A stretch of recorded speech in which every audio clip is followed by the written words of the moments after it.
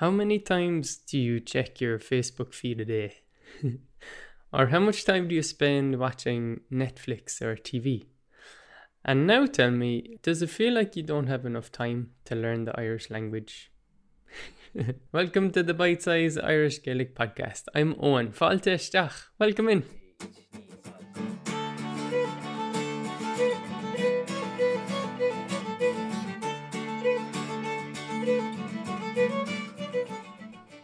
Okay, I don't blame you if you feel like you don't have enough time in your day. I feel like that. To be honest, probably feel frustrated on a daily basis that I don't have more time to do more things that I set up my expectations to do.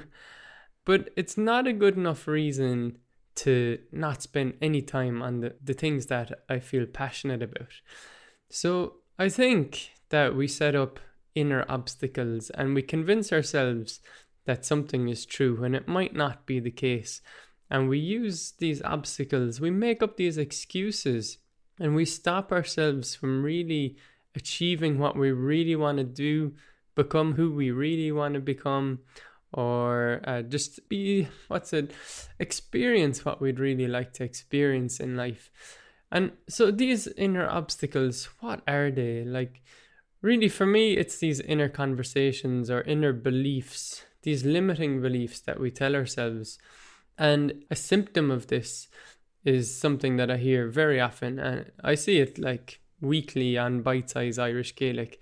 It's somebody saying that, oh, I don't have time to study the Irish language, so I'm not going to study the Irish language. So what are the underlying assumptions here? The assumptions are, first of all, that you have to study the language.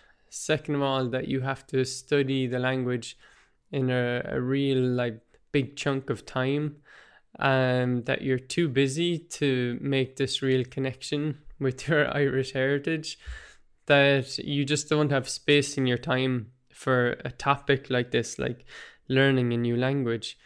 So I've got a couple of ways I want to address this.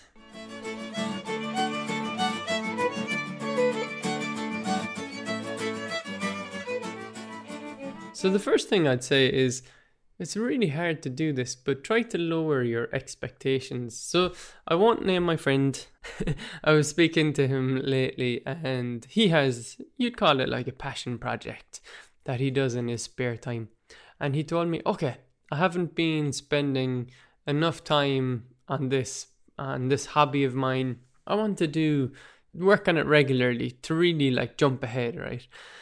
So he told me, okay, I've set out a plan to spend 1 hour a day for the next 100 days on this project. And he told me he started yesterday, like the day before he told me this. And that day he failed at this goal because there was some friend things he had to deal with. So he didn't actually manage to do the 1 hour that first day. So I told him, okay, so you're setting yourself up to fail. By your very definition, you've already failed at this goal, and you're already telling me this on day 2. What if you did do it, set out a goal to do it regularly? Fair enough, I absolutely agree with that. But instead of 60 minutes, what if you set out to spend 5 minutes or 10 minutes on this hobby of yours each day? And if you felt like doing more, you could always do more, but at least every day you were looking at your project, you were moving forward with it. It wasn't stagnating. And he told me, yeah, but 5 minutes, that's not enough time. If I sit down and do 5 minutes, I haven't progressed, I haven't done anything. So my answer to that is, well, if you don't have more than 5 minutes that day, at least you've made a connection with this deeply interesting topic in your life. And if you feel like you could do more, if you feel like you have the energy to do more, keep doing it. 5 minutes or 10 minutes, that's not the limit. It's just a base point to set yourself.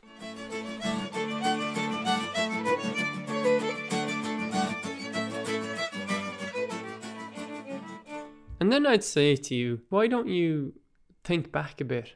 what got you so interested in this topic? That, for example, learning the Irish language, what got you interested in this topic? Like, I'm always surprised at the people who come to the Irish language. They're interested in the Irish culture, their heritage, their ancestry, where they come from. And then it's just this special group of people, you who's listening. Yes, you're weird. I'm weird. This special group of people who start to dig deeper. There's an itch that needs to be scratched. So you get this interest in your life. That interest in this case that we're talking about is the Irish language. But, that's all in the context of the Irish culture, your sense of belonging, your sense of where you're from. So it's much broader than just the language itself. That's obvious. So why did you get interested in this topic? And why was it like that special for you, that important for you, that you took out your phone, for example, and started searching for information about that language? Like, are you fighting this calling? For those people who tell me you don't have enough time in your day, you don't have 2 minutes in your day to listen to Radio na Gaeltachta and just listen to what's being played live right now over the internet. If you're really that busy, are you really that busy? And are you just maybe putting up those internal barriers, and you're fighting your calling? And Stephen Pressfield, the author, like, he inspires me a lot. And he, in one of his books, The Artist's Journey, asks, maybe you should ask, why the muse chose you. Not why you chose this topic, but why did this topic choose you at this time? It's another way to look at it, and it might put it in more perspective, and it might convince you enough to allow yourself to be taken by this muse, this interest, this thing you find deeply interesting and satisfying, and let yourself go with it instead of fighting it.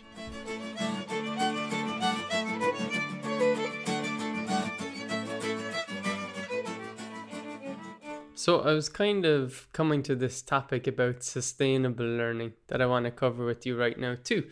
It's a question of breaking down our beliefs that, I have to study for an hour on Sunday to learn this language, and without that hour on Sunday, I won't be able to progress. Well, fair enough, like, structured learning does have its place, and if you have the space in your life to do that and you have the motivation, don't let me stop you doing that. If you want to spend an hour studying a language on Sunday, that's fine with me. I won't stop you. But let's make it sustainable for us normal mortals, us mere mortals. So, what does learning a language mean? For me, it's immersing yourself in the culture. And for me, it's not about sitting down and studying something. It's about exposing yourself to the language. And yes, making concentrated efforts to later on express yourself in the language. But basically, immersion, first of all, can be passive. Immersion in that you're playing music related to the Irish language, kind of Irish traditional music. Immersion can be passive by letting Radio na Gaeltachta or other Irish language stations play just over your device or through an app. You can learn one little bite at a time, 1 minute a day. That's what we like to say at Bite Size.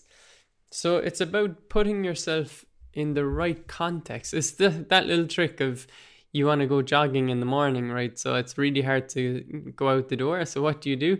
You put your running gear right next to your bed. So when you get up, you put on your running gear, and at least then you're ready to go out. And it's the same idea. With Bite Size, we don't expect you to go through a full lesson and study a Bite Size lesson every single day. But I would say that you should build the habit of opening a lesson, a Bite Size lesson if you're a member, and listening to one of the audios or watching one of our videos if you have that in your plan. And that's immersion already. That's exposing yourself to the language. And I like flipping it the other way. How can you make sure that you won't learn a language And one excellent way to do that is to never expose yourself to the language. And so when you realize that, you realize, okay, I need to basically expose myself to the culture and to the language and to live through this culture, live through this goal, this journey that I've been working on.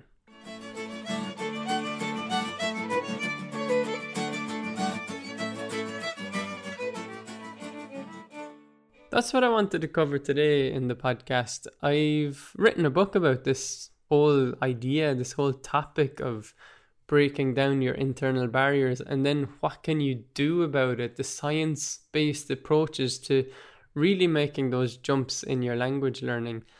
I think I'm going to call the book Winning the Language Battle, and you can find out more at www.bitesize.irish/book. Or if you go to our homepage, you should be able to find a link somewhere there.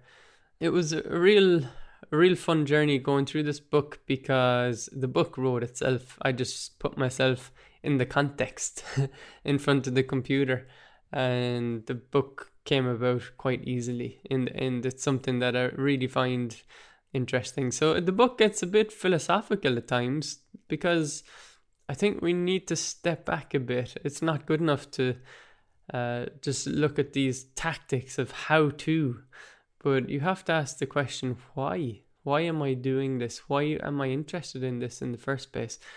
And then once you've accepted that this interesting topic in your life is worth attention, then you don't have to justify to anybody spending time on your passion. Thanks for listening.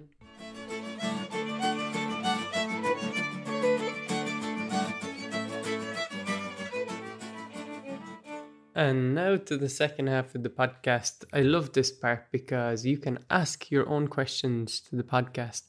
You can go to www.bitesize.irish/podcast and you press the button to record your question. You can be featured on the podcast, and I love answering listener questions. This is the real reason I do the podcast, is to connect. So without further ado, here's a recording from Ian. Cheers, Richard Owen. This is Ian here. Sorry, I've been taking some time getting back to you. I've been dragging my feet a bit and I've been doing various things.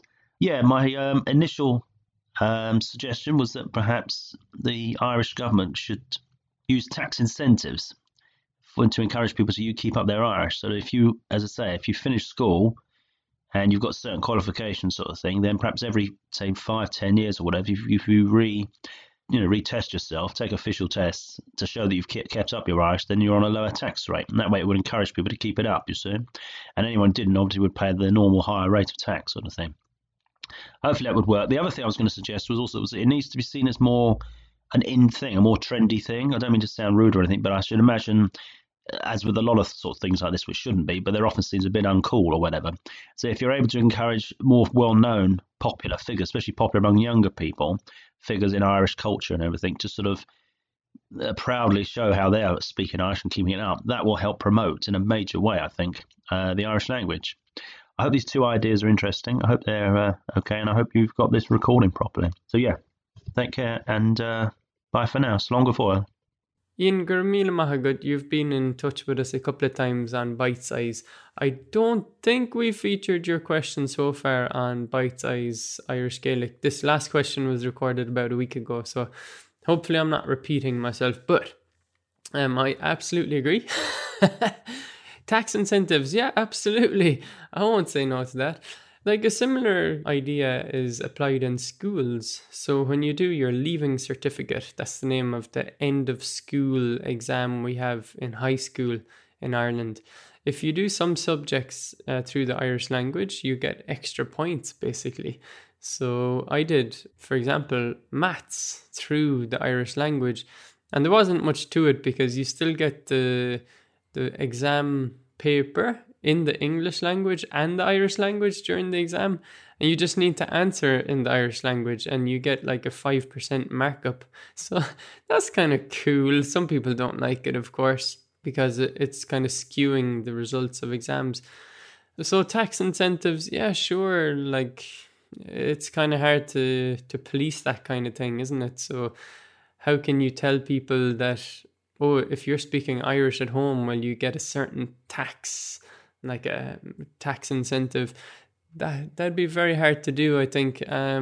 What they could do is give more resourcing to the Irish language, not just in the Gaeltacht regions, I feel, but also sustainable urban Irish language, the sustainability of the Irish language in urban areas, because I see that as really the future of the Irish language, if I'm honest.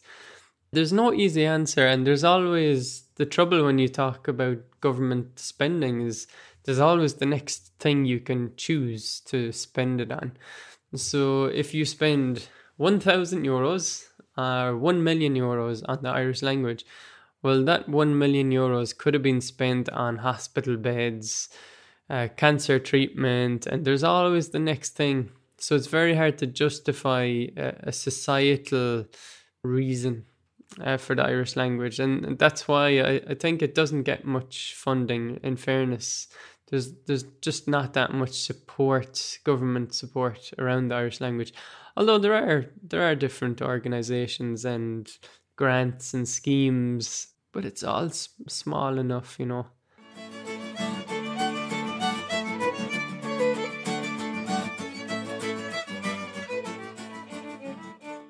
And just on your second point about making the Irish language cool, yeah, I absolutely agree. And if you know any celebrities that want to endorse Bite Size Irish Gaelic, by all means, put them in touch with me at Bite Size Irish Gaelic. I think TG Cahir, that's a TG4, that's the Irish language TV station. They did this. For me, they made the Irish language cool. Because before this, it wasn't very cool. And the station launched, what, could be 20 years ago now? So they had good kind of presenters with great energy, I think. Hector O'Huckagoyne is one such presenter. He was doing a travel show when the station launched, and it was really cool. Like, he was traveling to Tibet, for example. I don't know, was he really in Tibet, but, you know, traveling to such places, being very enthusiastic, using a mix of English words as well, kind of speaking a bit more real Irish than just book Irish, if you get me. And yeah, we need to keep doing that. If you search for the Irish language on Twitter, you'll find communities of young people as well who are proud of the language, and they're expressing themselves through the language, and they're using it as a means of expression. And these people are meeting up in different cities in Ireland, especially like Dublin, Belfast, I'd say. And yeah, that's our future, you know. We need to keep going like that. So Ian, thanks a lot for your thoughts, and thanks for being a contributor of Bite Size Irish Gaelic. So again, to record your own question, the more philosophical the better, definitely, but suggestions, practical ideas, even travel questions, whatever comes to mind, you can come to www.bitesize.irish/podcast and click the audio button. Finally, thanks to Tukumo for their music, which you always hear on the Irish Gaelic podcast under a Creative Commons license. So until next time, I've been Owen at Bite Size Irish Gaelic. Slán!